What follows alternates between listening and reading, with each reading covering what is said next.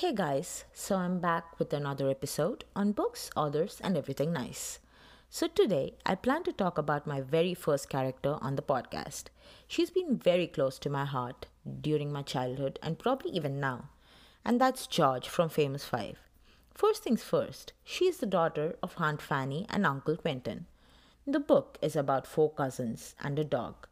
George, her three cousins Annie, Julian, and Dick, and her dog Timmy.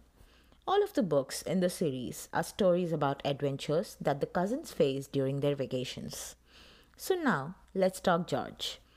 As 11 or 12-year-old, I related myself to George so much. On that note, let's take a moment and know her, her personality, her ideas, and her life. So George, also known as Georgina, which is her real name, liked everyone to call her George. She's a tomboy. She typically cuts her hair short, dresses like a boy. She identifies herself to be rude to people once in a while. She's headstrong, courageous, determined, and daring, and has an awfully fiery temper. She's super close to her dog Timmy and cannot stand if anyone ever insults the dog. Now, as a kid, I hated dressing up. I hated putting on makeup or wearing those traditional Indian dresses.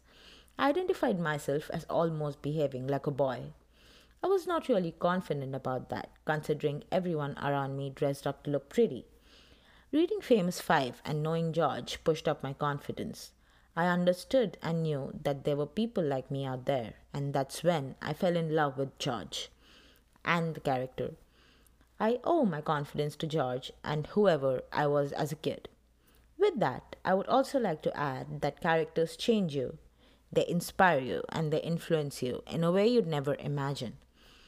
There might be a good or a bad character, but at the end of the day, what you take from each character matters a lot because characters shape you as a person.